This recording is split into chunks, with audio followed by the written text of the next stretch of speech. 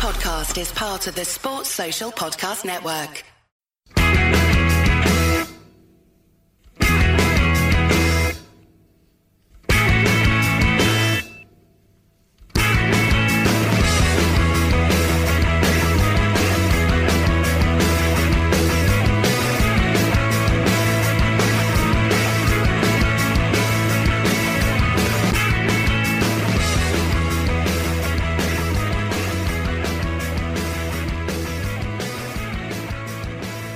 Hello and welcome to Monday's edition of the Terrace Scottish Football Podcast. Craig Fowler has stupidly allowed me, Craig Anderson, to be the host of tonight's podcast, and I will be speaking to, in succession, Joel Sked, Graham Thullis and Gary Cocker about the weekend's action. I'll cover 2 games with each of the guys.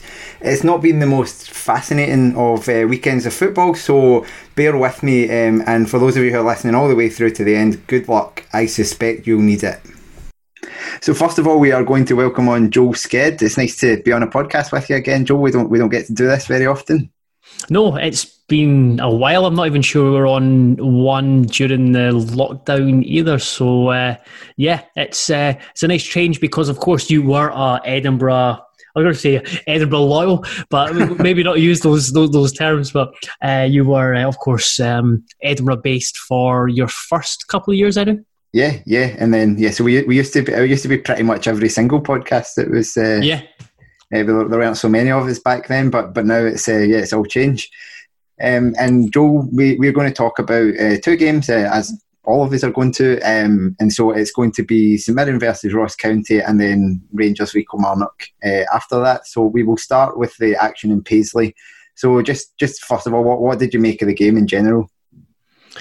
I thought it was actually quite a good game. I don't know what. So just in general, Scottish Premiership's got a bit of stick, and especially in the live games. Live games have been really poor. But I don't know if the games I've been watching on Y-Scout are being made better, because every time the ball goes out for a throw-in or a goal kick, I'll just hit ×3, so it speeds up. So it's almost like the intensity of the game is a lot quicker, and I don't know, maybe it makes it a lot more interesting. But with so I did the same with Ross County St Mirren on was it Sunday morning, and I enjoyed it. There were good spells for both sides.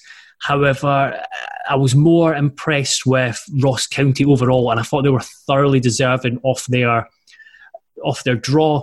But equally, I think both teams could have won it. Yeah, it looked like an entertaining game, which I actually think, remembering back a long time ago, these 2 teams have had some pretty entertaining encounters. I'm sure there was a 5-4 game that was on the telly once. I'm sure I'm not making that up. Stephen Thompson scored an absolute belter of a goal. It does seem to be one of those fixtures that brings these things together. Why would St Mirren v Ross County be on the telly though? I'm now doubting myself, but I'm pretty sure it was. I'm just frantically Googling. So St Mirren 5, Ross County 4. Not sure if it was on the TV, but it was back in 2012. I don't think it was on the TV, but because it's the game. If I'm thinking right, it's a game that Stephen Thompson scored an overhead kick. Yeah. And I remember being on the podcast after the podcast after this, and kind of not criticising the overhead kick because it was a good goal, but it wasn't the most. I don't think it was the most aesthetically pleasing overhead kick because he kind of just fell into it. But that's a really nice link to some acrobatics that someone was doing on Saturday at Paisley, which was Richard Tate. So my question about Richard Tate more generally, obviously, a really nice goal line clearance. However, I'm going to be critical of that as well. It wasn't going in. I don't think it was going in. Okay, I thought it was. I thought it was one of those. It was one of those. It was hard to tell the trajectory of the ball. It was the way it was spinning, but I thought it might have clipped the inside of the posting and dropped in. Maybe this is where I think so. So they use Hawkeye in tennis, right? And to see where the ball is in, and they've got the thing in cricket as well, where they decide on LBWs by determining after the ball hit the pad of the batsman. Where's it going to go? I've said this for a long time. We need to introduce this in football to see whether shots that were saved or blocked were going in. So get the trajectory from it leaves their foot to where it hits the player and predict it forwards and tell us is it going in. That would be such a lovely technology introduction to Scottish football, where it's not VAR. It doesn't really have any bearing on the actual game itself. It just kind of helps kind of the stats aspect of it. But more generally on Richard Tate, I think he's made a really impressive start at St Mirren. Do you think Muller will have made a mistake in letting him? Yeah, absolutely. I questioned it. I thought it was a really, really good signing for St Mirren. I questioned it during the summer and didn't have a debate. I was just querying with Graham, and Graham thought he'd struggle holding on his place at Motherwell. That he was kind of not regressing, but he maybe wasn't at the high point he previously was. But you look at Motherwell now, and the fact that they started the season where it was Liam Grimshaw right back, it was, pardon the pun, really, really grim. And such as his performances. And at left back, Jake Carroll's still injured. They brought in McGinley. He looked okay against Ross County, but Richard Tate is, I think, just such a solid Premiership performer, where he's one of those players you kind of just hang your hat on, and more often than not he's going to give you a 6. Well, that's a bit harsh. A 7 out of 10 performance. And since he's gone to St Mirren, I think he's been excellent. He's had a couple of moments where wingers have tested him. I think Michael Gardine, I'm going to come on to speak about him a bit later on. Michael Gardine tested him against on Saturday. Justin Johnson, when he came off the bench against Accies, gave him a wee bit of a test, but after 10 minutes he just figured him out, and then he had Johnson in his back pocket. But overall, him and Shaughnessy, again, someone will come on to talk about, have been such shrewd signings for St Mirren, and it's really just added to that solidity that Jim Goodwin has built there, which has only intensified the issues they have in attack. Yes, I think that's what you're saying. Those two and Marcus Fraser, you've brought in 3 really experienced top flight defenders. Also add in Jack Hannock as well. Yeah, he's been a big surprise to me. You've obviously seen Vaclav Hladky got signed by Salford City. I mean, what a shit move for him, because I think he's much, much better than a Diddy team like that. But Jack Hannock, I was unsure of him just because we've not really seen him at Rangers, and the fact he didn't get used much, I thought, he's just going to be kind of just average goalkeeper. But in the 5 games, he's really, really impressed me with his all-round reliability. He holds the ball really well. I think he's really good at crossing. His shot stopping is largely excellent as well. Yeah, so I think that's right. I think at the back they do look even. They weren't that bad defensively. St Mirren have never really went through a spell where they've been terrible defensively. They're always just quite a stodgy team historically. But you've pointed out already, it's the same issues at the other end. They're barely scoring more than 1 goal a game, and that puts so much pressure on that defence to keep a clean sheet. What do you think they need to do? I mean, does the addition of, now I've forgotten his name, the new guy from English non-league. I've blanked on his name as well. I was like, I better write that down, and then did I write it down? No, I didn't. I was like, no, I'll remember that. It's Christian Dennis. Dennis. I kept wanting to say Dixon, but Dennis. Yeah, Christian Dennis. Do we think he's going to make a difference? So I read it was a good piece from 2.1 where they looked at St Mirren's issues, and I'd kind of glanced at, because they sent it in an email, so I kind of glanced at, and then when I was watching the St Mirren the game at the weekend, I kind of was like, right, I'm going to go back and read that in depth, and I looked at the goal scoring issues where John Obika, I think he is going to be reliable for double figures this season. Yeah. I sometimes think his play is a bit erratic, but he is certainly in the bottom 6 a very, very good striker to have. Around it, they just don't have goals. So questioning the lineup at the weekend when you've got Nathan Sheridan and Sam Foley as your 2 centre midfielders, that's a bit overkill for me, even for a team like St Mirren where Jim Goodwin wants to be hard to beat. You've Cammy McPherson. I don't know if he's quite hit the level he did in the second half of last season, but I still think he's been a very good player this season. He was left on the bench, so they just didn't have that drive in midfield. A lot of it was down to, so largely they played direct to Moraes and Obika.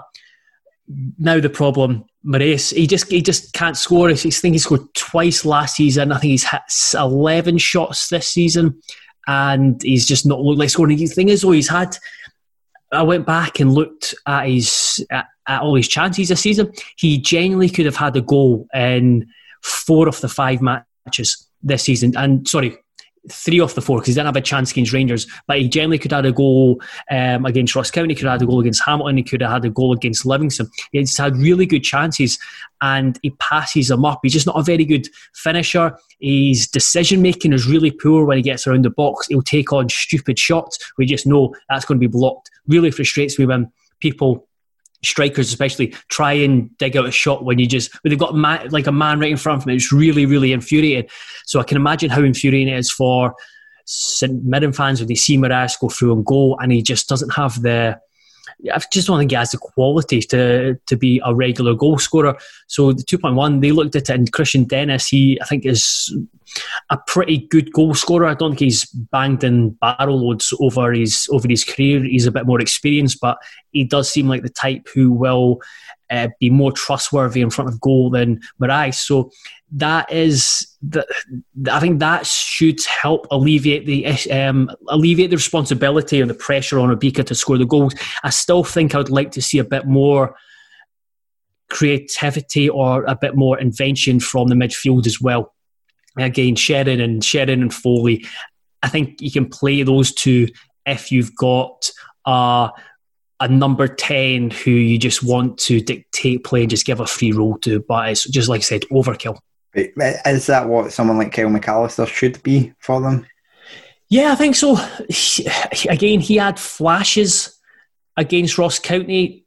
He played a key part in the opening goal. It was him coming off the wing and finding himself between the lines and driving at him. I do like McAllister. I think he has a lot to give them. Again, would I trust him over the season to be that player? I'm not sure, but I certainly would like to see him given a run of games where if he is a more central figure, or like he's played in the wide areas. But it's one of those where they're just in the final third. There's just too much inconsistency. There's too much inconsistency for St Mirren to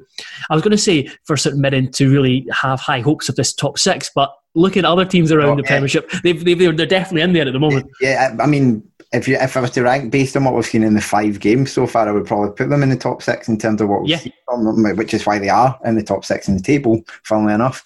But yeah, it's hard to tell because there's been obviously such a variability in who teams have been playing and all of that. So it's, yeah, but I think you're right. I think they need, I think it's been a problem for St Mirren a lot of their time that they've been in the top flight. When I've been watching football, it's been that they've just lacked a wee bit of quality. So it'll be interesting to see how they can remedy that. We'll move on to Ross County via the red card decision. So, I assume you agree with me that it very clearly is a red card. Yeah, it's mental. I think that might be new on the terrace chat. I was just like basically saying people really question it, like they walk among us, and you think about it, it's like there's people who deny that the earth is round. So of course there's going to be people that are going to debate this, sending off. But it was so clear cut, and something that really again infuriates me is people using still images to try and back up points, especially within tackles where it's moving quickly. And I mean, you can slow down anything or zoom in on anything and make it worse than it seems, and that was the case. It doesn't matter if you win the ball. And then it didn't really matter how Stewart's leg position. It wasn't bad at all. It was just a bad challenge. Yeah, well, the picture has Stewart with his studs up, but when you see it from behind on the video, his studs are nowhere near the St Mirren the St Mirren player. They're just out there. It somewhat reminded me of the tackle. It wasn't as full on, but the one that Callum Butcher got sent off for against St Mirren last season, where he just followed right through on someone that was in the cup game. Yep. And Butcher hit the Saints player straight on, whereas Shaughnessy caught him kind of halfway up his leg, from the side on. But it was such a obvious red card. You could actually see, because obviously the referee, no idea what was going on in his head, allows it to play on a little bit. And you could almost see Shaughnessy kind of getting up and kind of walking away and looking a bit sheepish, like, how's he not giving a foul there? And then that's what I wanted to ask you about, because I was really looking forward to seeing this incident. Having seen Graham McPherson, I think it was on Twitter, he was there, and he basically said Willie Collum had the fourth official had got him set off. So what do you think happened? Because play carried on, then it got brought back. What do you think kind of materialised there? So it's funny, from reading it on Pie and Baldwin and a couple of St Mirren fans on Twitter, were like, play went on for about 20 seconds. First of all, no, it didn't. It was on for about 2 seconds, because the ball goes to the St Mirren, I think the St Mirren left back. It gets pinged forward across the park, and then the referee stops the game because Stuart's down injured. Clearly, first of all, the referee obviously hasn't seen it from a good angle, because if he'd seen it from a good angle, he would have sent him off. So that's clear. At that point, my feeling is there's a description of what actually happens, which I think is that the referee then goes over, sees probably stud marks halfway up Stuart's leg, and then starts to ask the question, did I miss something here? And so he perhaps asks these other officials, is there something I've not seen? And then maybe Willie Collum says, yeah, look, he caught him halfway up, did you not see it? I thought it was a red card. And that's completely normal. You're asking for the four of them go out as a team, and the referee's decision is final. So if Willie Collum says, I think it's a red card, and the referee says, I don't think it's a red card, the referee goes with his own gut and doesn't give it. But if the referee obviously hasn't seen enough of it, which again he must not have done, I think it was Mike Runcorn was the ref. I think it's his first ever top flight game, so quite an introduction to the tournament. It doesn't look like... So it's important, I guess, all four of the officials are mic'd up. But if one of the assistants had thought it was a red card, they would have flagged. We didn't see flagging, which can only suggest that it has to have come from the fourth official. But disappointingly, in the highlights, certainly the ones that I watched, and I've not really seen anything, there didn't seem to be, any showing of what actually happened between the officials. Yeah. So I don't think... Unless I'm mistaken, I don't think the referee went over and spoke to Collum. I watched it. It'll take me too long to get up on why. So he definitely goes across and speaks to... He definitely goes across the touchline and speaks to someone, but I can't remember if it was Collum or his assistant. One of the linesmen. Because that's the interesting thing for me, and it's something that always annoys me about, and it's probably just because I'm a kind of geek for the procedural aspect of these things. Annoys me on highlight packages all the time that they don't show.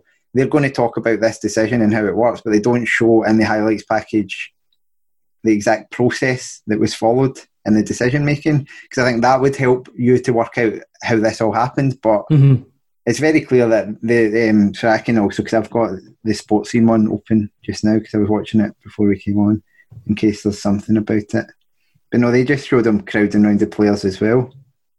But it's in some sense it doesn't matter. I don't understand how the referee doesn't see it unless he's just behind it and misses it. I guess he isn't behind it and he misses the point of contact, but it's just like it's one of those that like you could imagine on a video. Like you can imagine like a worst fouls in football DVD and someone showing you that one, because it is that like high and late and wild.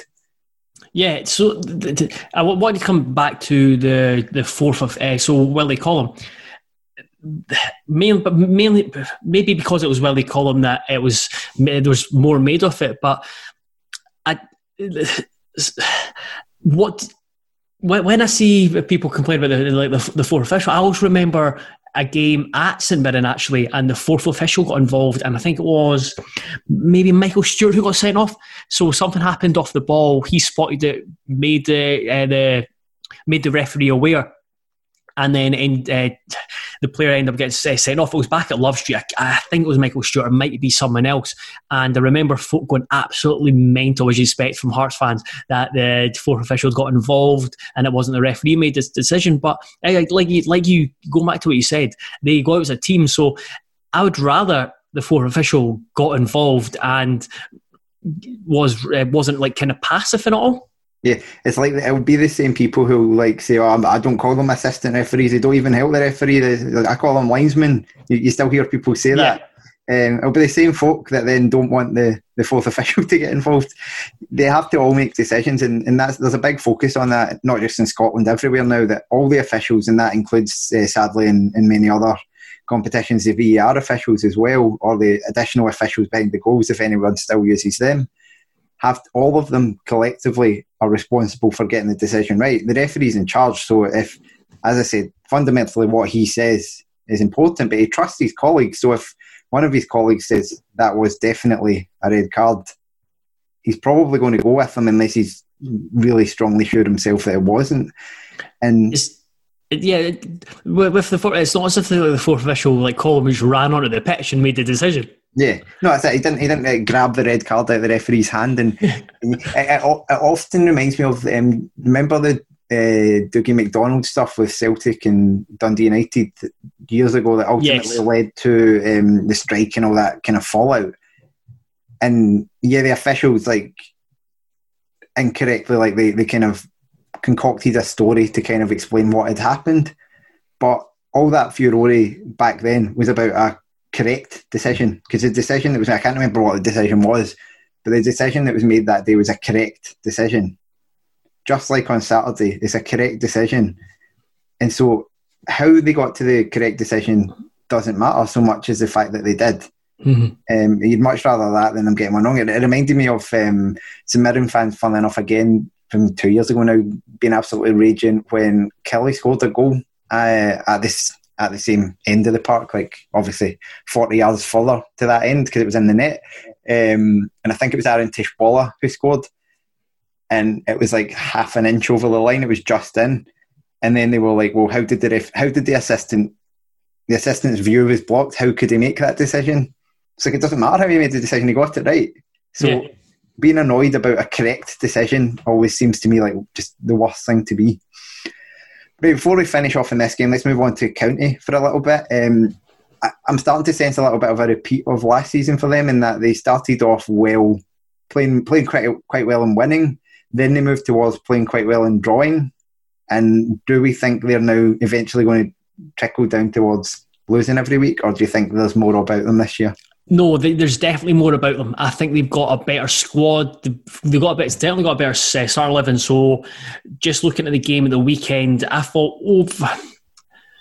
I was going to say overall they were probably the better side, but again they were helped by playing against 10 men for what was it, half an hour or so.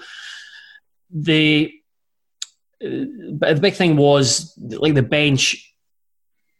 Stuart Kettlewell's got options, so unused subs were Ollie Shaw, what a really poor sign he's been, Blair Spittle and Jordan Tilson. So they brought in Stephen Kelly and Josh Millen, and even Charles Cook and Tremarco. They were brought in at half time because they weren't great. They had moments in the first half, but they weren't great. Harry Payton was off it. Listen to the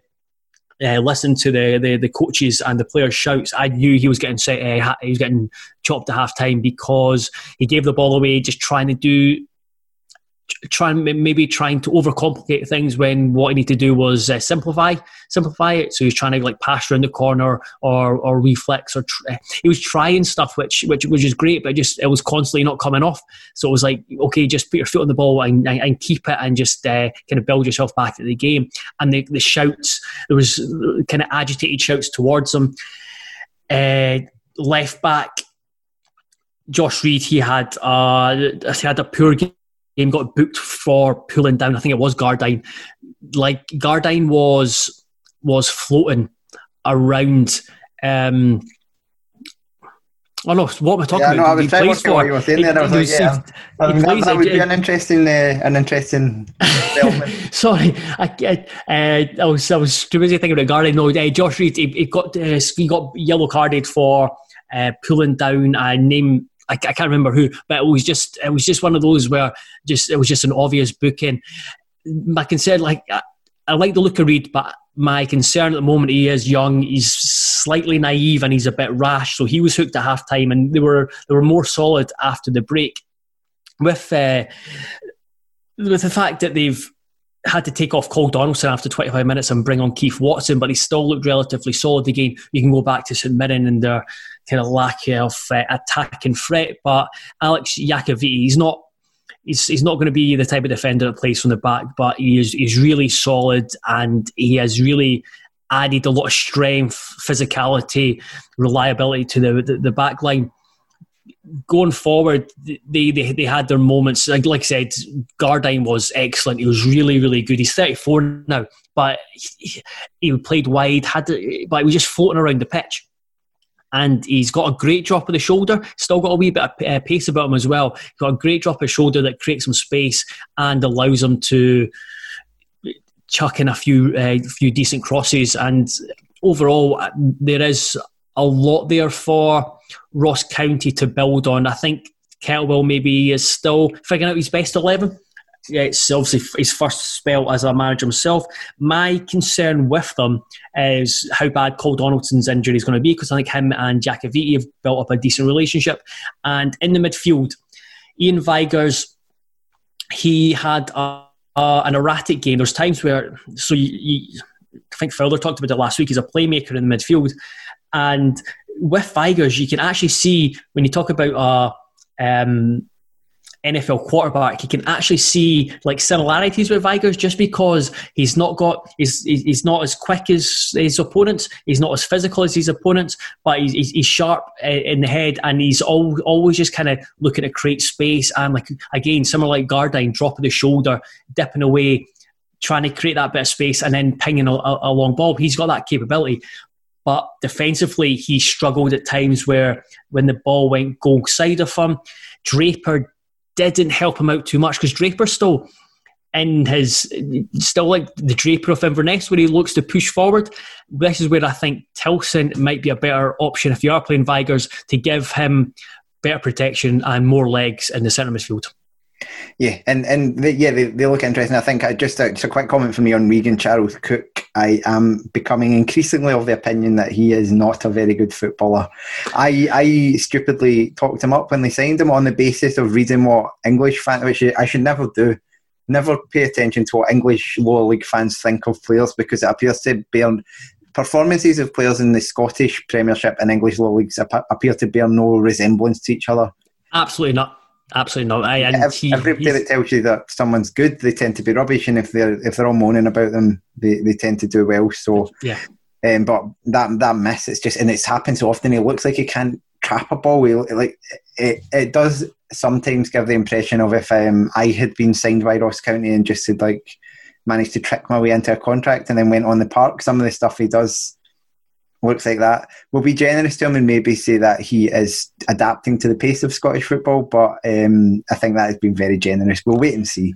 Yeah. I'm starting to be of the impression that he is going to be, I was going to say in January, shipped back down to England, but who knows, it could be October. Could be in the same window. Oh, of course.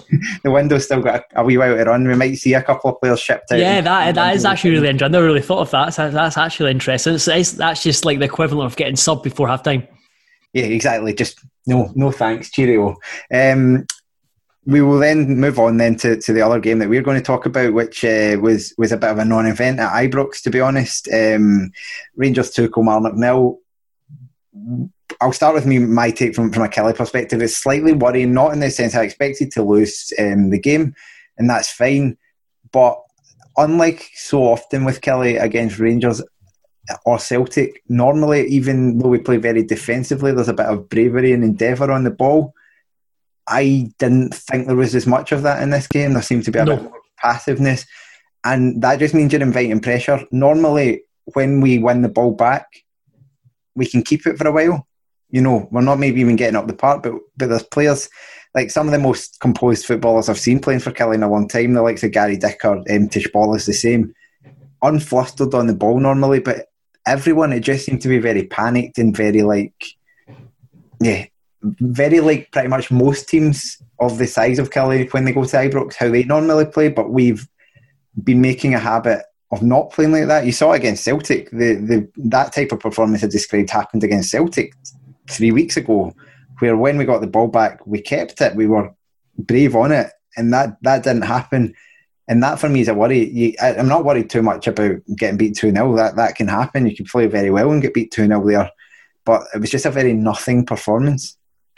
I thought, having seen Rangers against St Mirren and heard about them against St Johnstone. I think Kilmarnock handled the attacking better than the other teams, but there was just nothing going forward, and that's what made it. As a whole, as a neutral, I thought it was interesting enough just because Rangers were starting with Itten and Roof, and you had Kent, so there was plenty there. But for a Kilmarnock's perspective, there was never that feeling as watching it that you felt they were going to trouble Rangers too much, or Rangers were ever in any trouble. That as soon as it went 1-0, that was game over, and it's hard to watch that, especially if it's your team where you just know that one goal and you're dead, and it's really deflating.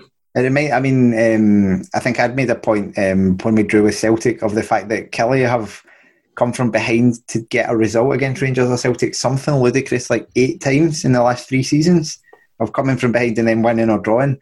But yeah, that and a lot of people who were at the game, I watched it in bits because I was out originally, and then when I looked at the score, I'm like, I'm not going to sit and put myself through the full 90 minutes. So I just kind of watched bits here and there. But people who were at the game, people who were watching the game, nobody was at the game. People who were watching the game said it kind of reminded them more of the Jim Jeffries type of performances against Rangers, where we went. I think we took 5 points against the Old Firm in the entire. That seems a bit low. Something in the region of like 5, 6, 7 points against Rangers and Celtic in the entire time Jim Jeffries was killing. That sounds about right. I think his record's pretty poor against them. We won at Ibrox once when Stephen Naismith scored, and I don't think we beat Celtic at all in a couple of draws here and there, so it probably is. And a lot of people said it was more reminiscent, especially in the second half, because the first half we competed well, but it was more the fact when we went behind, because almost you can get away with doing what I said until it goes to 1-0. You'd rather not do it, but sometimes you get enough in each draw out of doing exactly what I described. But once it went to 1-0, it was like there was no belief that they were going to get back in it. Yeah, my fear for Kilmarnock is there wasn't the options on the bench to change it, and there was any thrust or pace really in the middle to attacking third, which is going to take you up the pitch really quickly, and it's going to be a danger to teams on the fret. So Celtic was a threat because you had Kabamba, who can knock it long to, and you've seen Julian's and to an extent Ayer's issues with target men, kind of mediocre target men in the Premiership. Whereas against Rangers, the way it was built, they were never going to trouble. It's worrying in that respect. I think the quality of the players there is still quite high. But it's just that there's a lot of very similar players. There's a lot of talk about Malumbu coming back, who would at least add a little bit more finesse, which has definitely been missed in the middle.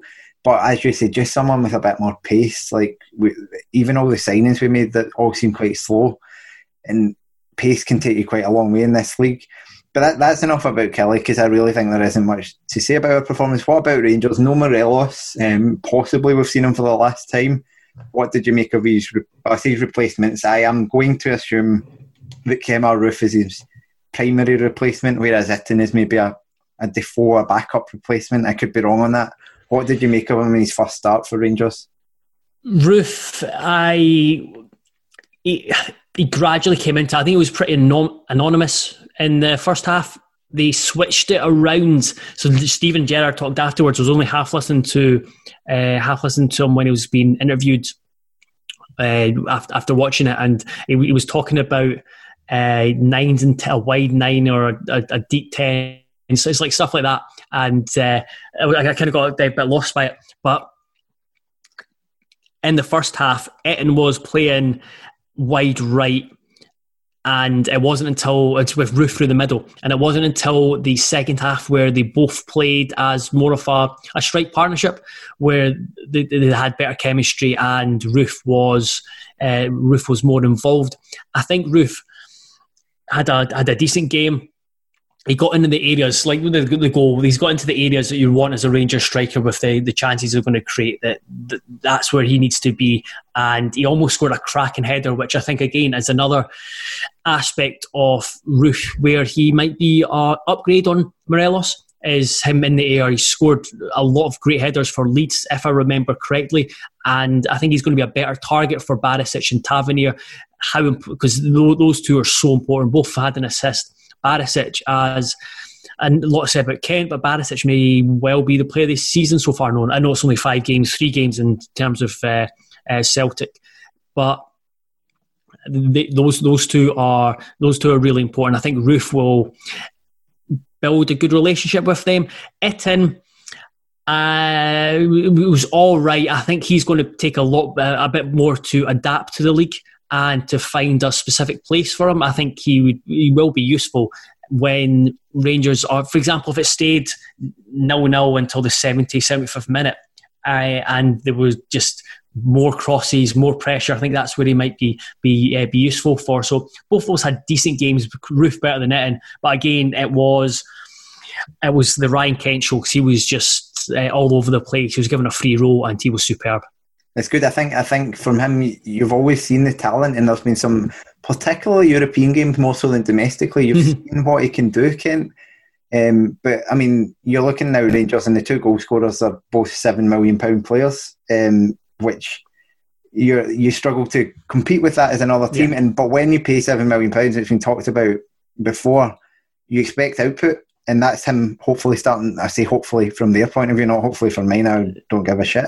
Yeah. Hopefully starting to get some output from that and actually starting to score goals and do things. And I think he gets a hard time in the sense that he's a player who I like watching as a footballer. Like he's unpredictable, and when he is on form, he's close to unplayable. And there's not a lot of players in Scotland you can say that about.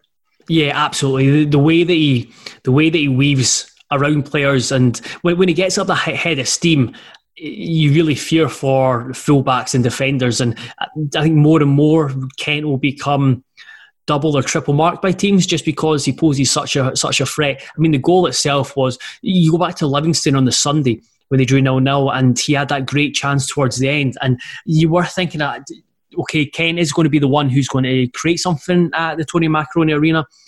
He's really trying to take the game by the scruff of the neck, and then he had that chance. And you think, right, that's the moments where you need to deliver as a £7 million player. But then you again go to the game on Saturday. He really looked like he was stepping up and basically saying, in the absence of Morelos, I'm the main man. Yeah. And his finish for the second goal was absolutely brilliant. It was one of those passes into the bottom corner. He didn't put a lot of he didn't try to hammer it. He didn't try to put his laces through it. He knew exactly what he was doing. And I think that's a big thing for Kent this season, is that sometimes, like you said, he's unpredictable, but I think that works his way as well, that he's sometimes not sure what he's going to do. But I think this season so far, he looks more in control, more refined, and more certain in what he's wanting and trying to do.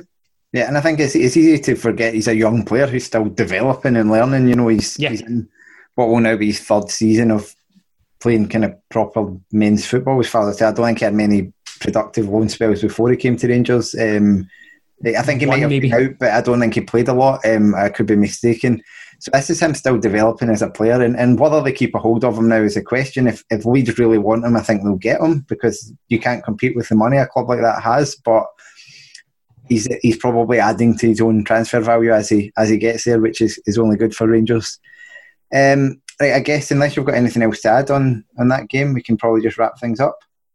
Yeah, that like you said, there wasn't much to talk about there. Rangers were good, but didn't have to be better than kind of second, third gear. So I think there'll be harder tests up the road for Rangers. Maybe not this Saturday because they're away to Hamilton.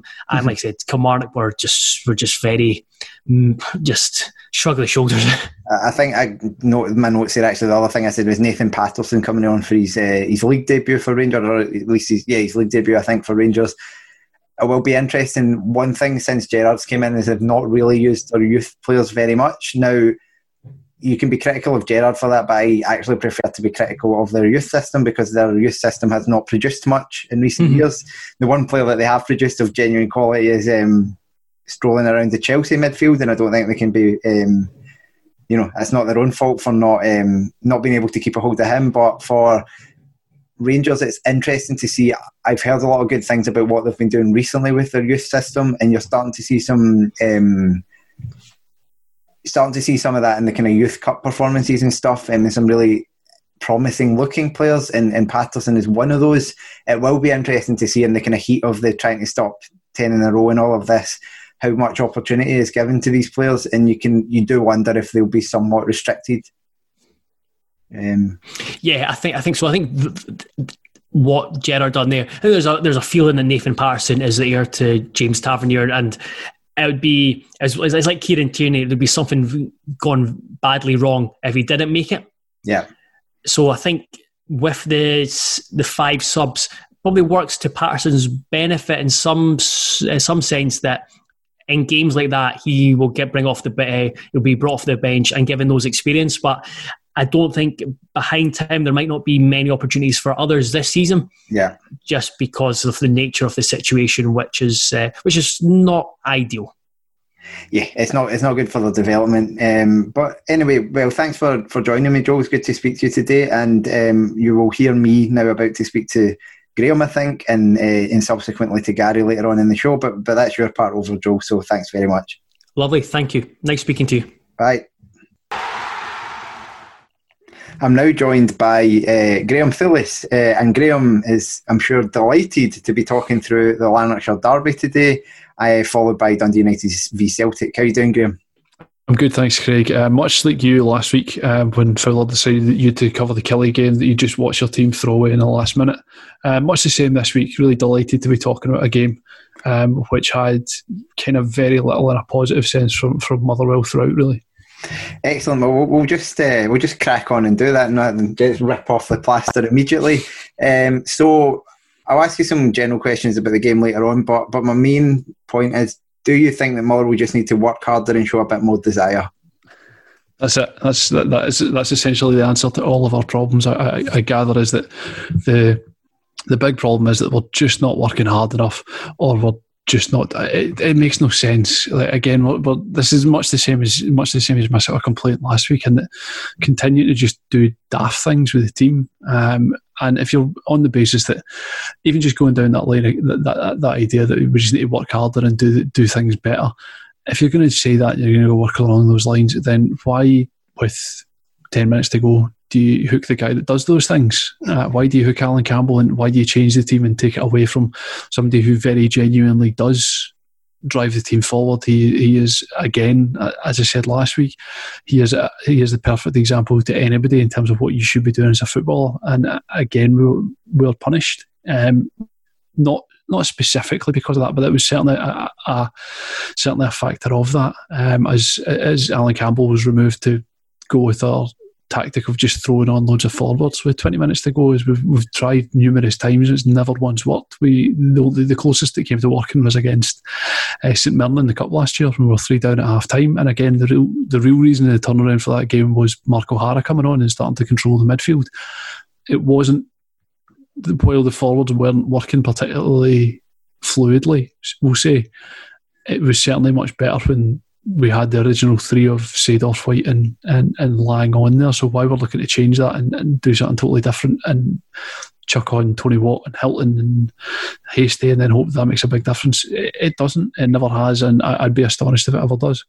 I think you saw the shift. I mean, I didn't see the full game, but just in the highlights, you saw the shift of all of a sudden from Motherwell controlling the game, but maybe not getting the goal they needed, to Hamilton running over the top of them, which more or less corresponded to those changes you talked about. 100%. And again, it's stop fucking about with Campbell, essentially. So over the course of the game, Motherwell had about 70% of the possession.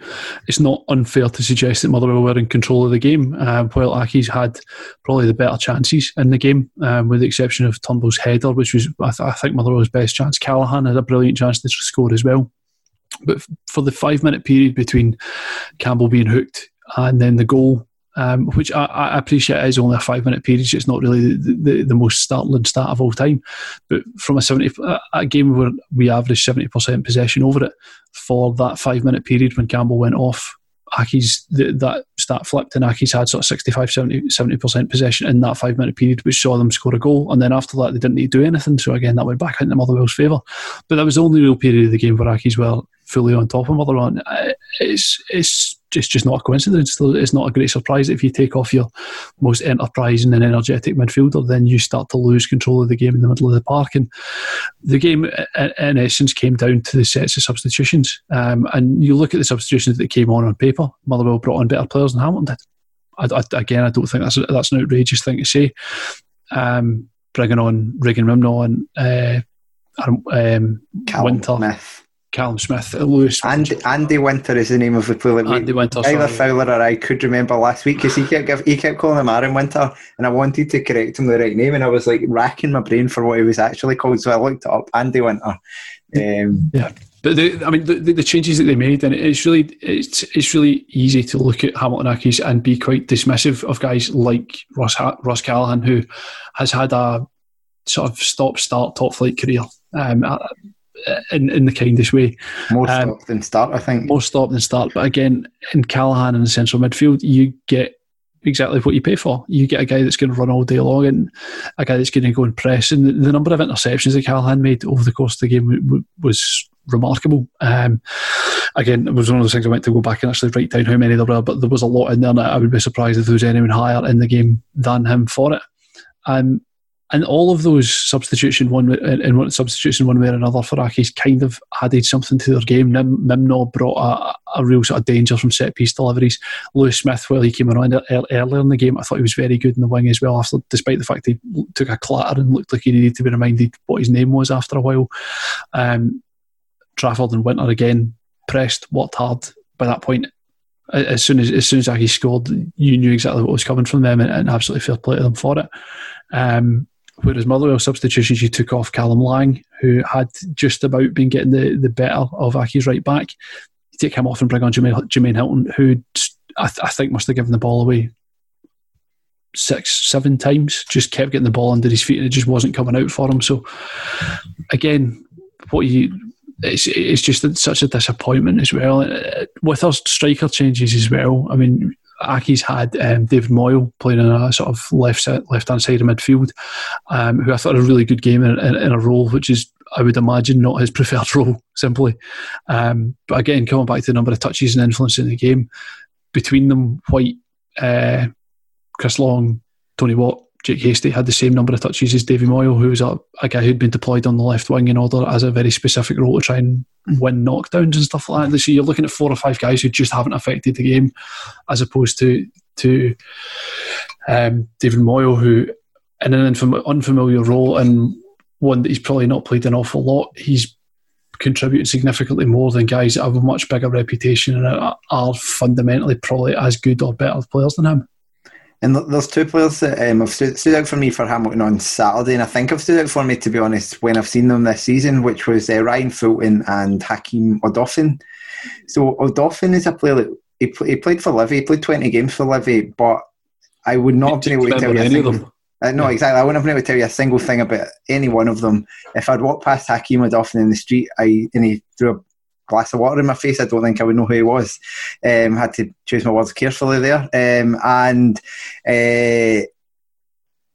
So he was a player who I didn't expect much from when they signed him, but he looks pretty strong. He looks like he dealt with Motherwell's attack pretty well.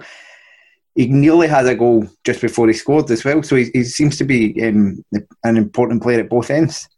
Yeah, I thought he was absolutely tremendous. I watched. I actually thought last week I was going to be talking about St Mirren and Accies, but then as it turned out I wasn't, so I ended up watching St Mirren and Accies for no reason other than my own particular enjoyment. And I thought Odoffin was fantastic in that game as well. He just looks very, very assured at everything. He's aggressive in winning the ball. He's comfortable with the ball at his feet as well. I don't know whether... Again, I know at Livy he played at fullback and I think he played in the centre as well, but then again, everyone plays at fullback and plays in the centre for Livingston, so I'm not really sure if that's a good test in terms of what type of player somebody is. I had assumed by the fact that he was a number 2 as well, he was going to be a fullback for Hamilton Accies as well. And I don't know whether it's just a case of he is doing a job there in the meantime, but physically he's more than capable of playing at centre half, it certainly looks like, and perhaps being a fullback gives him just that a little bit more ability with the ball at his feet than other players as well. And again, having him alongside Sean Want, who is one of these young Accies players. Accies youth players seem to take sort of one of 2 paths, and they either go from the youth team into the first team and then are sold almost immediately, either sort of Greg Docherty or James McCarthy or any other number of, or Lewis Ferguson as well, or they sort of hang around for a while and gradually sort of chip away and get to the sort of level that they need to be at. And Sean Mont certainly this season looks like he's getting there. And I don't think it's any surprise that standing next to Hakeem Odoffin, who looks as if he's got an awful lot more assured touch than certainly Marcus Fjortoft, for example. Sean Mont just looks like a better centre half, and the two of them looked really, really comfortable for the majority of the day against Motherwell's plethora of attacking options, none of whom had a particularly good game. So, yeah, I thought both of them were very good. And I agree, Odoffin I thought was absolutely terrific. I think the interesting thing from Aki's point of view is, like, I think Brian Rice does the right thing for the type of budget they have, which is the type of players he brings in are workers, they're grafters, and they're people who have a good attitude. You don't really get bad attitudes at Aki, so they're supplementing these youth players who, as you say, are hit and miss a little bit, but then the guys that they bring in, you look at all those subs, I'm made fun of, as I think you're right to, that the players that I think there are now 3 of them in the same day, and all 3 of them were like championship level players like Callaghan, Trafford and Callum Smith, but they all graft away. But Fulton's the one that's just kind of stood out for me a wee bit, because he's 24 now. He was a Scotland under-21 keeper. He came through at Liverpool, so there was something about him clearly at some point. But every time up until now I'd seen him play for Accies, he was obviously understudied to a lot of different goalkeepers. I always had my doubts about him, but I thought against Celtic on the opening day he had a good game, mostly. And then subsequently I've seen him a few times, and he seems to be starting to kind of grow in stature a bit as a goalkeeper, which it does take you a bit longer to develop. And he made, none of them were amazing saves, but he just made a lot of saves, or a lot of pretty good saves, especially from Turnbull. They seem to be having their own little contest for a little while. Again, I've long been of the opinion that what you want from a goalkeeper is competency at the very minimum, and then if you've got that, then you can add to that in one way or another in terms of incredible shot stopping or delivery or whatever else. But fundamentally, if you have someone who is competent to begin with, then that's where you start. And he certainly looks like that at the moment as well. I'm much the same in that a few times you've seen in the past, and he just looked, I don't know, like a kid playing with men. But this season, I agree, he's looking an awful lot more assured. It was a ball right at the end that he came for. Haven't seen everything else, but because he's typically quite wee, you saw it was a kind of long ball into the box, and he just came through a pack of about 6 Motherwell players to win it. And you think, like, I feel like a couple of years ago he would have like got lost in that pack and got knocked over looking for a foul, but he just kind of came through. So final word from you, I guess, on Motherwell would be Thursday night, Glentoran, live on Premier Sports.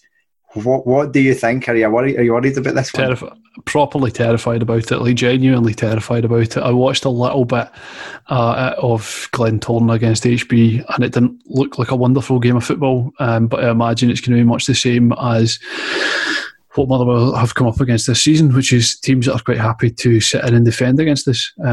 Teams are well aware of the fact that we, on the break, are more threatening, essentially. With the pace that we've got in wide areas, we can hurt players there. With fullbacks like Stephen O'Donnell as well to get forward, we can hurt people there. If teams are going to sit in, which has been shown on every game this season just about, if they're going to sit in, then we are unable at the moment to pick our way through them. It does feel to a degree that we are reliant, our players are passing responsibility on to Campbell and Turnbull and just expecting them to go ahead and sort it out. And that's very, it's felt like that in bits and pieces, but Saturday it felt very much like that. It was just a case, give the ball to Turnbull and let him do something, because he'll score a goal or he'll do something brilliant, which is fine. But Aki's did a very good job in terms of not only just closing them down, but just shutting down angles on him. It made it more and more difficult for him to play passes, which was then reliant on him playing an absolutely incredible pass in order to play in one of our 14 forwards at one point or another. And that's my concern with it, because I would imagine that Glentoran will look at that, will look at the other 5 games we've played this season and seen the struggles we've had with that, and that's what they'll do. They will come and they will set up to frustrate us and to try and nick a goal on the break, which I wouldn't blame them in the slightest for. And that's absolutely how you want to play against us just now. If they come to Fir Park and decide they're going to open up against us, then I think we might do them some damage. But I think if they do, there'd been absolutely no reason to do that. I think there is, for me, it just there's shades of that Llanelli game from a few years ago, and the advantage Motherwell had that time was, even after they lost that it wasn't at Fir Park, it was in Airdrie, wasn't it, or something? They had the chance to go and chase it up, but with this being a one-off game, that makes the chance of a shock a bit bigger. Not that 2 legs preclude you from a shock, as Stephen O'Donnell will tell you the next time you see him in the Chinese or whatever, but it's. I think they will win, but it will be. I think as you say. I think it'll be a nervy night. We'll move on to what was a nervy evening for Celtic at Tannadice. I'm not sure if it can be nervy on what is your third league game of the season, but it does feel like they're already playing catch up a little bit with their self-imposed postponements. But they did manage to eventually break down what I thought was an excellent Dundee United performance, and they got the goal eventually through Albian. I keep wanting to call him Albin because that seems like more of a normal name, but it's Albian Ajeti. Indeed, Neil Lennon praising his team's mentality of being able to bring a £5 million striker off the bench against Dundee United to win a game. Brilliant. Celtic kind of, even as they were thumping Hamilton Accies on the opening day, and even as they thumped the lad from Iceland as well, it does kind of feel they just haven't really got started as well this season. And I don't think it's anything, certainly it's not something to worry about, because Celtic's record over the past 9 seasons is unquestionable. Celtic win games when it matters. They go and get the results. They win trophies. They win all the cups. Fine. However, that they lost a couple of games essentially after the COVID break. It's difficult that going into that break they drew with Kilmarnock as well, and again what was a sort of really lacklustre performance for them on the day. Kilmarnock were good in the day and worked hard at it, but it wasn't Steve Clarke's Kilmarnock beating Celtic. It's a different Kilmarnock. It's not that same sort of quality. And again, watching it on Saturday evening, it just looked a little bit sort of, I don't know, clunky. Like, it's just not quite clicking the way that it is. Christie's not quite at the level he was. McGregor's not quite at the level he was. Edouard is, for me, probably the one that's closest to the level that they can get to. I think you're much the same as me, and watching the way in which he moves the ball between his feet is, there's nobody better in Scotland at it. He is, in terms of guys that are able to do that. He's in a very limited pool of guys who are actually able to do that in this country.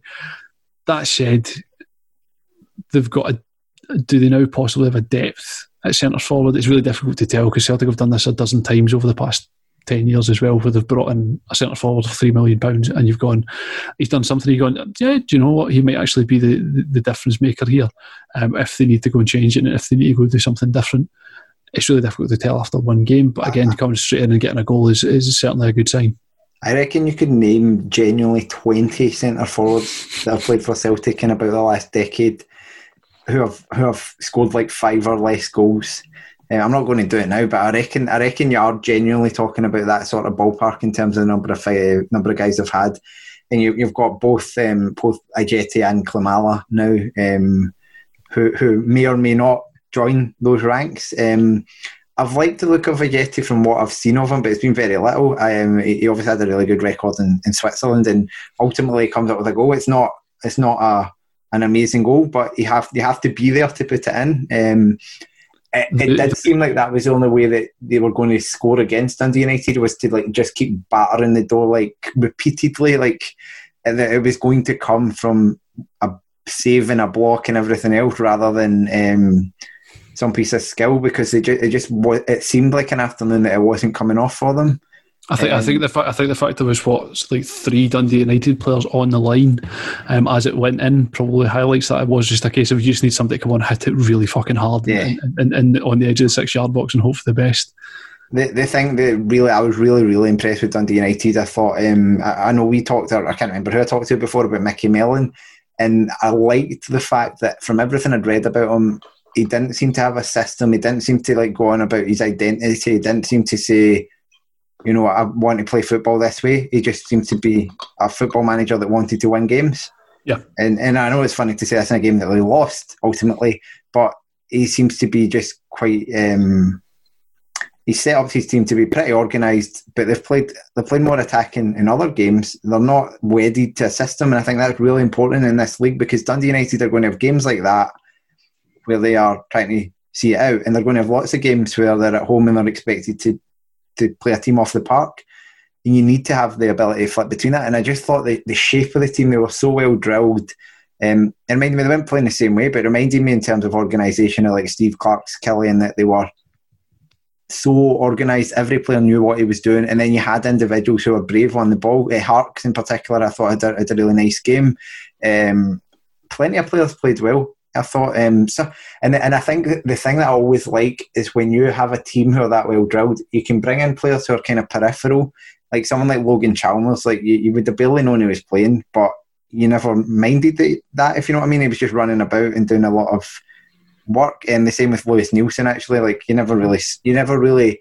I guess it's meant. What I'm meaning to say is that you never really noticed that was like a 17-year-old, 18-year-old boy.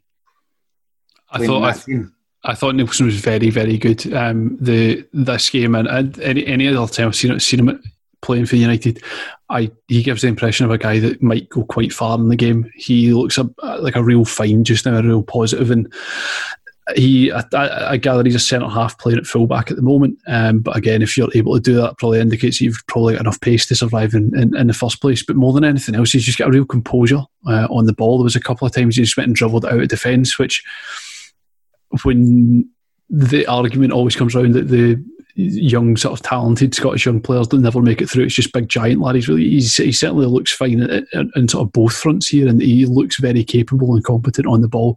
So if he gets a season at playing at right back for Dundee United before shifting inside to go and be a centre half there, every time I've seen him so far this season, he's certainly one that I'll be paying an awful lot of attention to, because he just looks like he's got a real talent, and it's more than anything else just how calm he seems on the ball. And there was a lot of that in the Dundee United team over the course of the game as well. I thought that sort of wee triangle of Reynolds, Connolly and Butcher, and just sort of on the edge of the box most of the game, and then everyone else just sort of working around those three, I thought was really impressive. Just those three continually moving left or right or wherever, going to sort of move the entire unit around. I thought all three of them were very good. And again, I have to hold my hands up. I realise it's very early in the season, but that's exactly the sort of three sort of players that I thought might struggle coming up to Premiership level. There's a lot of guys in that United squad who are quite young, and guys who perhaps haven't been at this level before for any sort of significant period of time.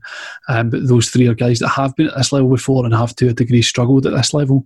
The discipline in their performance I thought was very good, particularly Butcher as well, because he gives the impression that he's matured a significant amount since the last time he was in the top flight as well. And I thought the three of them and the way, like you say, whether it's Freeman or Nielsen or the other bodies around them, I thought he did very well. And again, it's everything with Dundee United just now is kind of predicated on the basis that you're aware that this isn't quite Dundee United as yet. We saw Paul McMullen coming off the bench as well, which he had something in terms of pace in the United squad as well. And there was the number of times I saw Harks taking the ball in midfield and sort of looking up wide, and with the best will in the world, there wasn't a huge number of bodies to play it to, either wide or forward, because they just don't have that many bodies just now. Nicky Clark, I thought, did a reasonable job in terms of holding the ball up to try and get people in, but really what you want is Paul McMullen playing wide, you want Lawrence Shankland through the middle, because then you've not only got an out ball in terms of just getting the ball away from defence, but you've got two guys there who are capable of hurting teams as well. And McMullen's pace,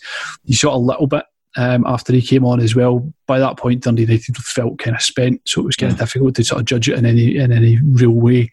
But I thought McMullen coming back in might be a big turning point for United as well. As good as their season's been so far, I think to keep that momentum going, they need someone with a bit of pace wide and a bit of quality wide, and I think McMullen could potentially bring that as well. Sure. But if we talk about goalkeeper the last time, just briefly, I thought Benjamin Siegrist did a really good game. I've never been sure of him, but watching that, you can see just like a proper goalkeeper. Like, it seemed like technically very good for a goalkeeper. Like every save, he seemed to be doing exactly the right thing with it.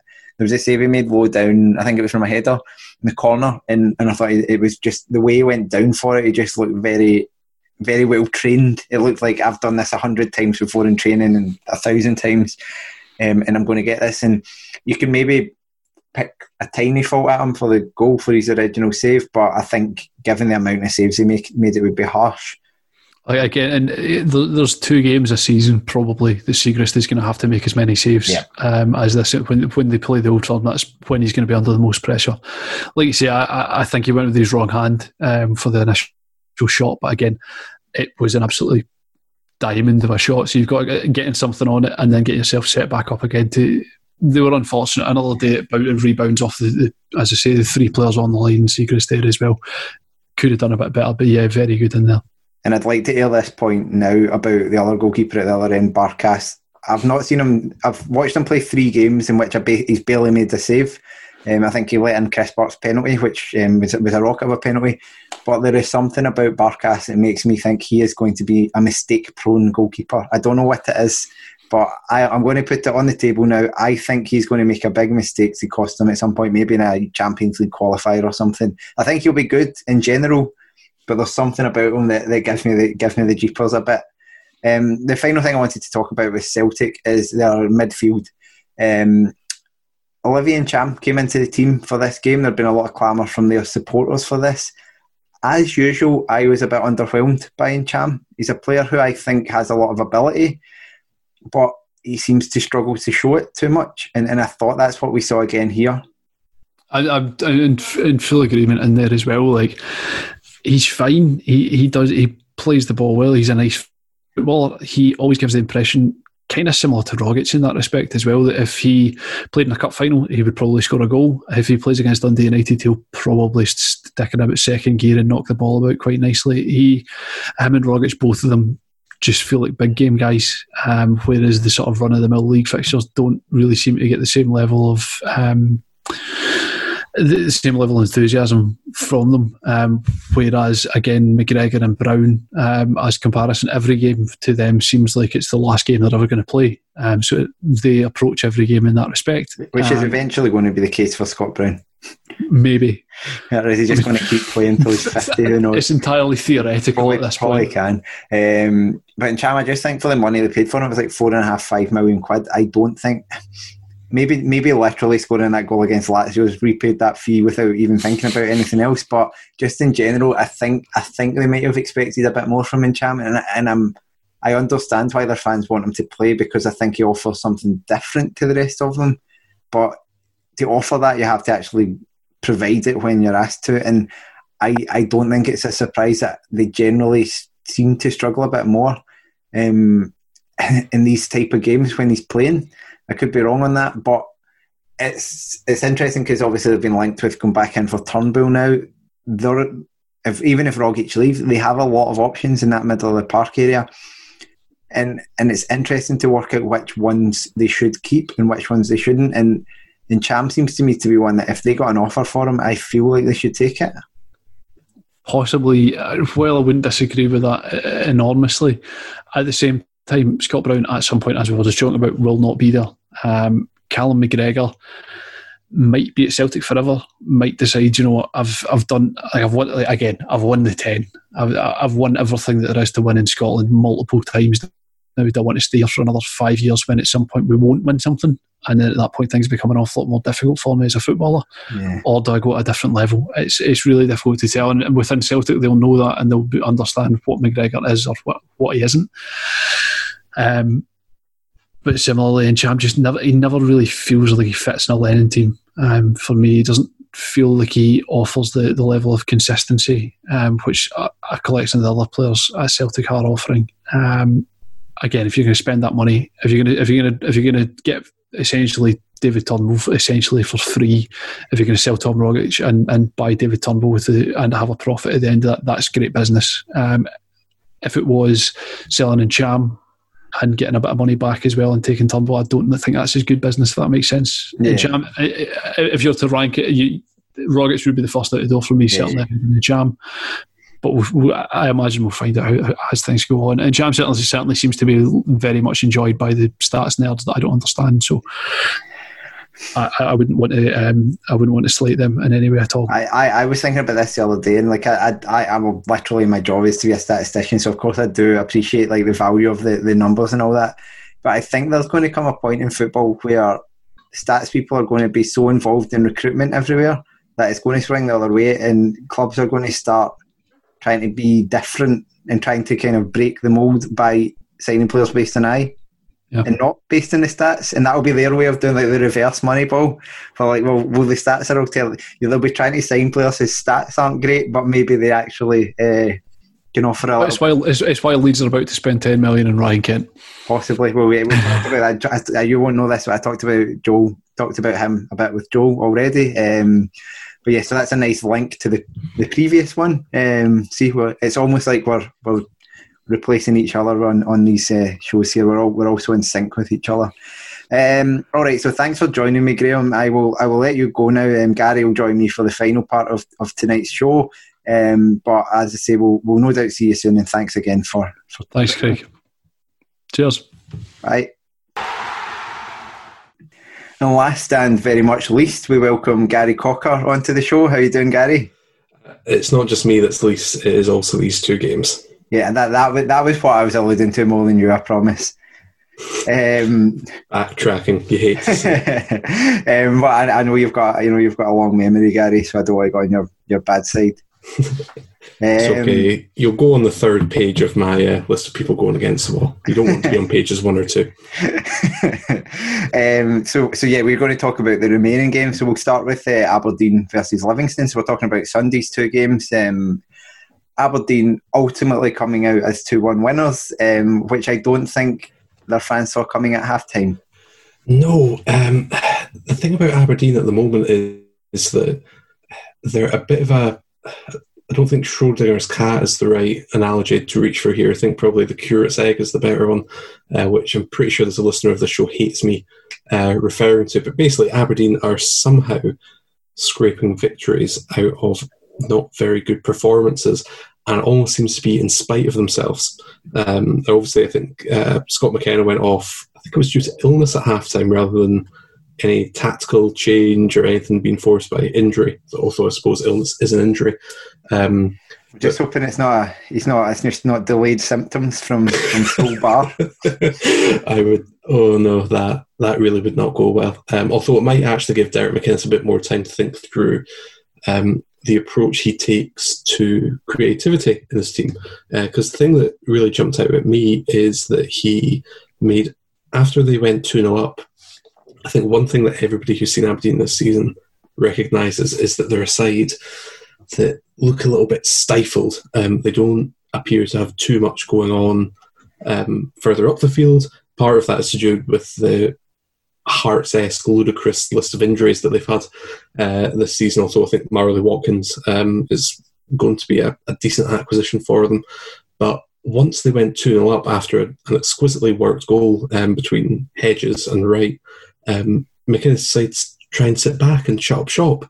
And it didn't make any sense to me because although Livingston had probably the better chances in the first half, it's still Livingston. And they were still operating under some Aberdeen-esque restrictions up top as well, because they hadn't had international clearance come through for Stokes or for, is it Lakoch?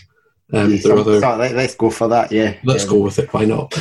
So they hadn't had any clearance come through, so they were pretty limited up top too. And it was maybe a chance for Aberdeen to really sort of put their foot down on the pedal, accelerate, build confidence, allow Hedges and Wright and so on to really express themselves. But instead he seemed to decide that he wanted to avoid defeat when he was 2-0 up and coasting. It was just a very strange situation, and I think it's one that even Andy Constantine, who was suspended for this game, was commenting on Red TV, and I think even he was questioning the substitution. So it maybe goes to show that we're not the only ones who think that McInnes can maybe be a little bit more negative than he needs to be. Yeah, I think it's like there's sometimes if you feel like you're under the cosh a bit, it can make sense to make that kind of change, but not when you're finally on top in the game, controlling it. I've scored a couple of times and sort of looking more likely to run away with the game. It is funny, I'll come back to this because I'm bitter like that, or not bitter is not the right word, petty, that a couple of seasons ago when ultimately on the final day Kelly pipped Aberdeen to third place, and part of that was on goal difference, and it's probably days like this that lead to Aberdeen not having a very good goal difference, because you're 2-0 up, you could probably go on and win that game 4 or 5-0, and instead, they won. And then I think it's weird because we're now talking about this as if they've lost 4-0, as was the case on Thursday night, but they have actually won 2 games. That's the thing is, I think, if you took a straw poll of Aberdeen fans, it'd probably be quite negative about the start of their season for a number of reasons, both on and off the pitch. But if you actually look at it, they've had a decent start to the season against potentially tricky opposition. So, on the other hand, you do think, well, do they really have a right to complain? Ultimately, you know, football is the results business, but it's the same criticisms about the same problems coming up time and again, and I can totally understand why. You know, if I was an Aberdeen fan, I would probably be getting quite annoyed at people on the outside saying, but you've got nothing to complain about, because it's only when you follow a team week after week and see the same mediocrity in terms of decisions being made that you really understand where the frustration comes from. So I can totally get it from Aberdeen fans, but I am still going to lazily lean on the what have you got to complain about fence, because I can. Yeah, I think it's interesting in terms of like the Aberdeen team. There is a start of a move towards it being a bit of a younger team. Like McCrory was brought in as a younger player. I'm now forgetting. I looked at the team and I was like, actually, there's a few younger guys in there. Ferguson, Wright. Yeah. Now I'm drawing a blank as well, because I was like, there was like 5 players in that team, and I was like, let me bring it up because I'm stupid like that. While you're bringing it up, I'd probably like to give Scott Wright a mention, because I think that he is a player who I don't think I've said it on a show, but I think I've said to other people that he does remind me a little bit of Craig Whiting, who would be my mastermind specialist subject. But the reason it's actually relevant is that I think they're both young players who, they're not quite strikers, they're not quite wingers, they're not quite number 10s, they're somewhere in the middle, a mythical number 10.5 perhaps, or 9.5, either or. But I think my prescription for Craig Whiting was that he needs a run of games in a team to build the confidence and just let him play, and not just immediately weak him out when, you know, things don't quite go right. And, well, I think it has gone right for Scott Wright. You know, that little bit of interplay between him and Hedges for the second goal was fantastic. It's not maybe something to replicate every week, but I think that, you know, there is maybe a chance for him, but it would require patience and other parts of the team. No, he won't get to that. And it's hard, because the better the team is, the less patience you're going to get with a young player, because Aberdeen are looking to win every game, so they can't. You know, if a player's not performing, they may not be willing to give them the time. We've seen that with other young players in the past, like Bruce Anderson being an example, Dean Campbell. These are 2 players that I don't have a lot of time for. No. I think they're Aberdeen fans are desperate to have a young player coming into the team, which you can imagine, and I think they're clinging their hopes on to those 2 and Wright. I'm not convinced any of the 3 of them are Aberdeen players, but I think Wright is the one that's got the best chance, just in terms of the talent he has, as you say. Yeah, but it's whether he can pin that down. Yeah, and although it's maybe not the most glowing reference, he was one of the better players in the Dundee side that went down. But I realised that I could have been getting selected every week and probably be described as such. So not exactly glowing praise. The other 2 players that I was thinking of were just McKenna and Kennedy, are both younger players. So there's a bit more freshness coming to that Aberdeen team. I was looking at it and thinking, you're no longer seeing like there was a while where the Aberdeen team was just like the same names for years and years, and there is a bit of variety to that, and you can maybe see this as being McInnes's 3rd Aberdeen team in the making. Whether he lives, I hope he lives long enough, whether he lasts long enough as manager to see that through. I'm not convinced, because I get the feeling there's a growing tension with Cormac, but I could be talking out my arse on that. Yeah, and I think the other thing is that he just has to trust in the players a little bit more and just give them that opportunity to really express themselves. I think he's second guessing it a little bit too much, or has that little bit of hesitation, so he just needs to get rid of that. But I'm aware that we've spoken for something about Aberdeen and not really about Livingston. Yeah, so looking at Livy, I would say it continues a kind of concerning start, in the sense that they had a half of the game where they were on top and they couldn't do anything with it. Like, they didn't create a lot of chances. They were the better team, but it wasn't like they were knocking the door down and you know, threatening a lot. So what did we see? I mean, obviously Dykes is a big loss from last season. They've brought in Stokes and they've brought in the Wakosh, or whatever we were going to call him. And they've got Poplatnik as well. It feels like none of them are, well, I mean, clearly none of them are going to replace Dykes, but what do you see coming for them now? Do you think they'll turn this round, or...? I think this is going to be quite a long season for Livingston. And I think one of the reasons for that is that they are in replacing Dykes, it will take some time for, even if, say if Stokes does come in and immediately looks a little bit dangerous and like he's going to be a useful addition, you're still basically having to start building that team understanding in game week 6 essentially, is after 5 games of the season. And I think that for Livingston, they had to do a little bit of a squad rebuild over the summer, and I feel like they're still working that out. They're now having to work out what to do up top as well, and it just feels like there's too many moving parts for them. And I think the other thing is, it seems ludicrous to say it after there's only been, for most teams, 5 games played, but they're already pretty close to the bottom. You're already looking at teams like St Mirren and Ross County, who some people might have said would be fellow relegation candidates. They could still be, but they've made decent starts to the season, and that's already, I think it's an 8-point gap between Livingston and St Mirren now, or maybe that's Ross County. But anyway, it's a substantial gap, and you've got to start thinking about where can Livingston actually make up the ground. They obviously did a terrific job of stodgily denying Rangers at the Tony Macaroni the other week, but it's a pointless thing to say, but they only play half their games at home, and if you don't have the fans there, then that can affect it as well. And we saw last season that so much of Livingston's great season was based on that home form. So it might not be games at Pittodrie that define their season, but I think there has to be some alarm bells ringing for the fans. Yeah, and the thing for me is like the signings, unlike previous years where players have just came in, new signings have come in and just seem to settle straight in, and you think, all right, like I think Marvin Bartley was doing well from the moment he arrived there. Similarly with the defenders they signed last year, Guthrie in particular. That has not been the case for Fitzwater. It's not even been the case for someone like Ambrose, who we assumed would do well. And this is the other thing, is that if you look at, I think Ambrose came off the bench yesterday, and for a player of his experience and calibre to not be starting strikes me as a little bit odd even.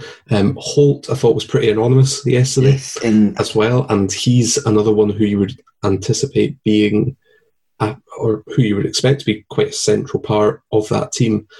So you've got Holt being fairly anonymous, Ambrose only coming off the bench. You've then got, I think, Marvin Bartley. It looks as if he could have maybe done a little bit better, particularly for the second goal. He seemed to stop prematurely. And then if Stokes, for example, I mean, everybody's half anticipating that he's going to be a useful player for Livy, but if he's not match fit and he takes 2 or 3 weeks to get up to speed, okay, we do have an international break coming up, but if it takes him until mid-September to get up to speed and then it doesn't quite work for him, that's quite a lot of what I imagine is the Livy wage structure, based on players who are either not performing as they should or not getting the chance to perform for whatever reason, and that for me is a bit of a red flag. Yes, so that yeah, I think it's early days, but I was quite confident on them going into the season because it looked like they'd done some good work and all that. But the more that we move into the season and the more I see them, I am less certain, I would say. So it'll be interesting to kind of see how they go. They've defied us on at least a couple of occasions before, so who's to say they won't do it again? Talking of defying us, that's a terrible link, but we were defied of having a good game of football on Sunday yet again. I know that you had to sit on Thursday night and talk about a terrible televised game. We have to do it again. I am going to plead with Craig Fowler that I do not become the regular St Johnstone correspondent, because I can't take much more. 2 games in a row for McDermott has not been a good use of my time this week. But no, Hibs getting a very late winner, which some St Johnstone fans bizarrely seem to be contesting. I mean, this is, I don't want to just talk about the refereeing decisions, but there are clearly... There's not much else to talk about, Gary. No, that's the thing, so we might as well. I think on the ones that we agree on, obviously Deutsch handballed. Yes. It was clearly handball for when he put... it's one of those that probably under the old rules, you might have said wasn't a foul because he didn't mean it. It wasn't deliberate. But because now it's any handball that leads to a goal, it doesn't matter if he means it. I don't agree with that rule, but that is the rule, so it's a foul. So that one was disallowed. I think it was just offside for the other Hibs disallowed goal. It was only a good 6 or 7 yards, just right before the Levy one. Johnston one. Sorry, the Sky Sports went to the effort of freeze framing it. It was genuinely a good 7 or 8 yards offside. It was the most obvious. It was Boyle, I think, was the most obvious offside of all time. Yep. But more contentiously, clearly, it was the disallowed St Johnstone goal. Yep, and I know that I think you had an issue with the angle and the particular moment that it's frozen. But for me, I'll let you. I was going to say, I think they froze it a little bit too early, because see when they rolled the footage on, then you saw the. I was trying to think who was crossing it. I think it was Conway, even though it was on the right. But whoever was crossing it, after they spun the tape forward, you then saw his legs kind of swinging and clipping the ball. I still suspect he was onside, and I think it was probably a poor call. Yeah, and the thing that confused me a little bit is that usually, so for example, we didn't talk about the penalty in the Aberdeen-Livingston game, and you saw when that was called, the Livy players just sort of, some of them put their head on their hands, some of them just turned away in disgust, and that is the worldwide sign of, we know that that's a penalty that's been given. In this case, Hendry put the ball in the net, and when it was flagged for offside, there weren't any great protestations about it, so I was really surprised when they then went to the freeze frame of it, because my initial look, because obviously you're not really looking at when the ball is played, you're looking in the box as a spectator, and my initial take was, he must be offside. And I know that there's always going to be that split second where the linesman maybe looks from when the ball's kicked to it being played in, but yeah, for me that was still a pretty poor call. Obviously one which you could argue, well, I say could argue, you can definitely argue, changed the course of the game, because then Hibs would have had to have tried to come back from 1-0 down. Yeah, and they weren't really doing too much at that point. No, I think Hibs had a wee spell in the first half where they looked like they were kind of getting a wee bit of flow together. It was just before that disallowed goal, actually, and then the whole of the second half they didn't do a lot. I haven't been hugely impressed with them so far this season, and yet they're equal top of the league, and you can't argue with that. I feel like I saw Paul McGinn's face every 30 seconds, because it seemed like every time he was taking a throw in, for some reason they went close in on his face.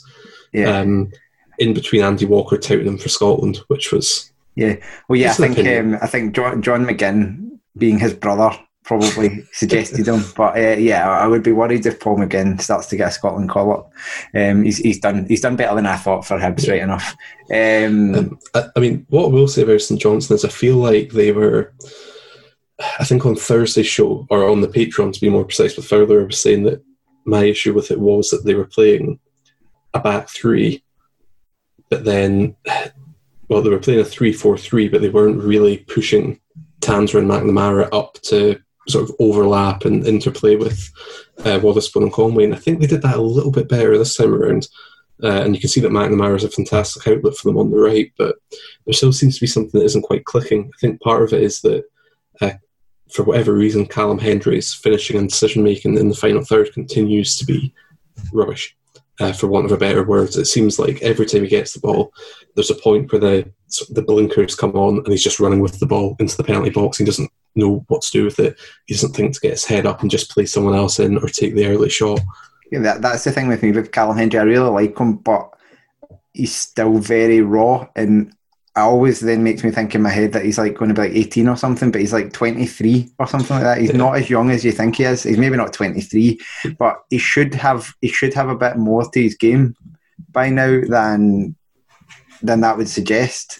So let me check here. December 97, so he's 23 in December.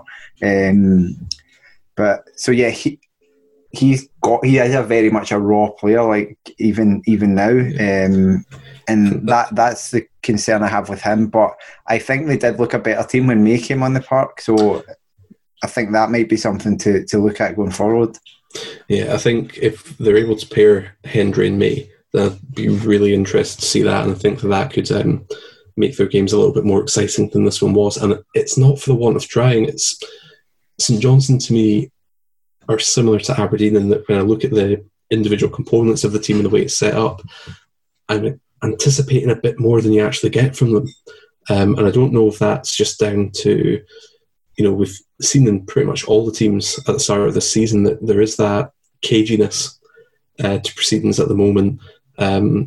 It feels like people are still finding their feet again after a prolonged break, and maybe St Johnstone will come good, and it'll be similar to last season when they started pretty poorly and then really pulled it together in about, I think it was November time.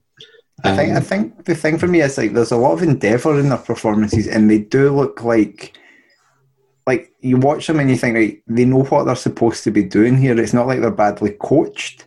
It's just that I'm not sure the tactics really are working out. Like the two in the midfield, in the middle of the park, get overrun a bit. I think the three centre halves all played very well, as they are good defenders. Up to a point. Well, yeah, the final point, the very final one. But you can understand these type of mistakes, giving away fouls like that, because you do want to get tight to your player, and sometimes you just overstep the mark without almost noticing it. Yeah. But so I think I've not been impressed with them in terms of performance levels. As I said last week, I thought they were. Well, they went. I don't think they would have got anything against Kelly, but for the red card. They were poor. They were probably better than Aberdeen the other night, but they were still poor. And I think they were poor again yesterday. But there is a sense of you kind of can see what Davidson's trying to do.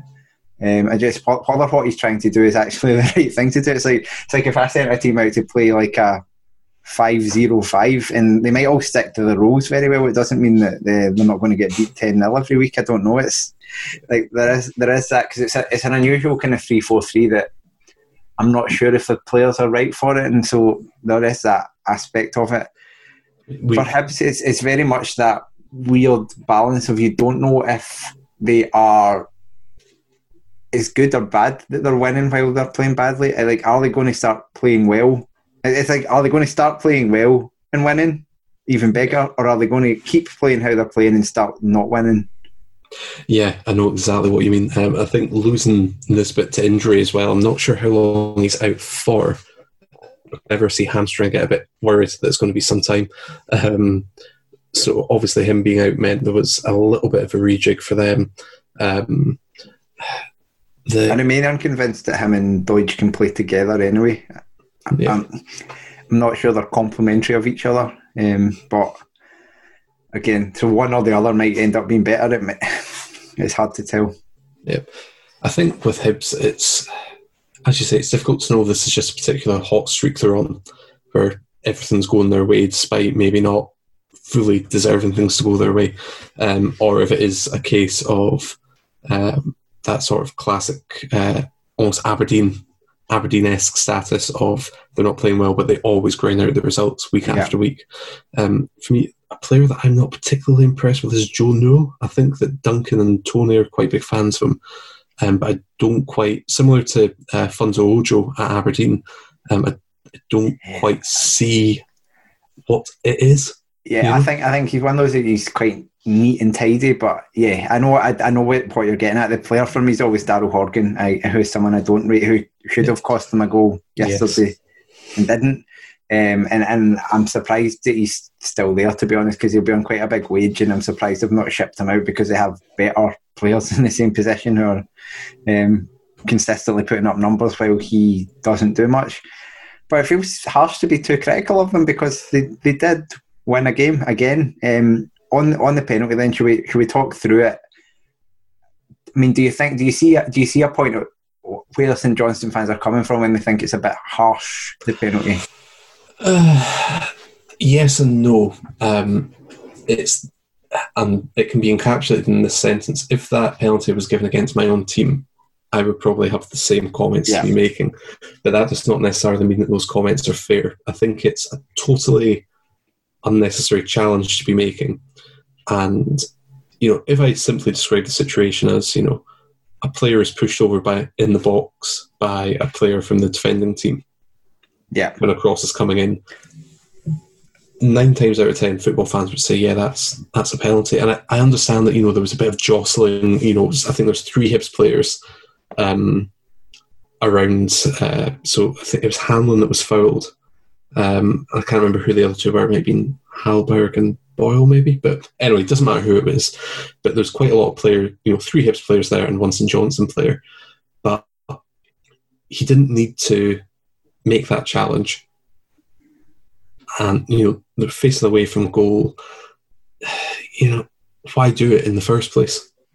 Yeah, that was it for me. Especially they just cleared the danger from that original chance, and then it wasn't a brilliant ball back in. I don't think it's the type of ball a team's going to score from. So just don't put yourself in the position of giving a penalty away.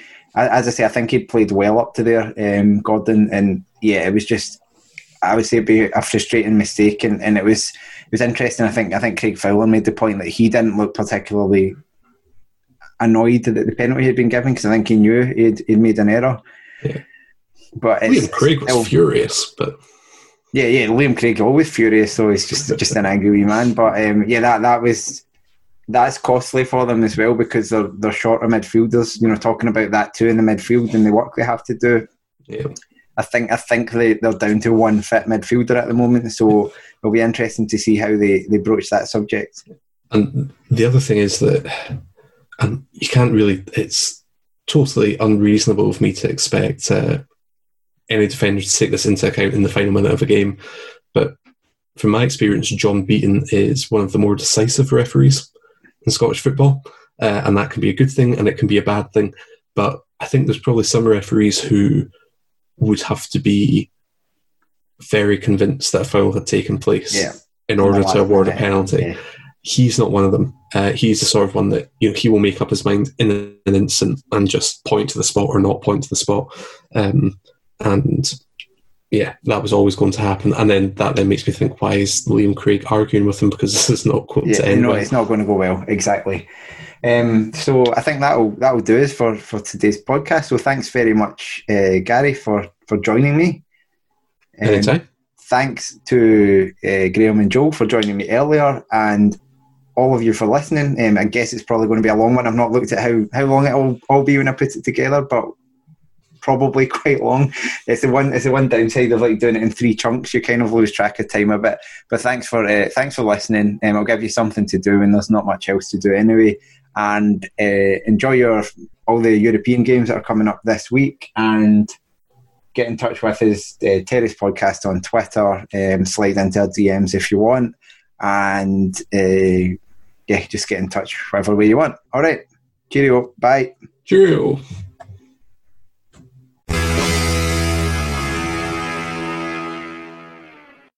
Sports Social Podcast Network.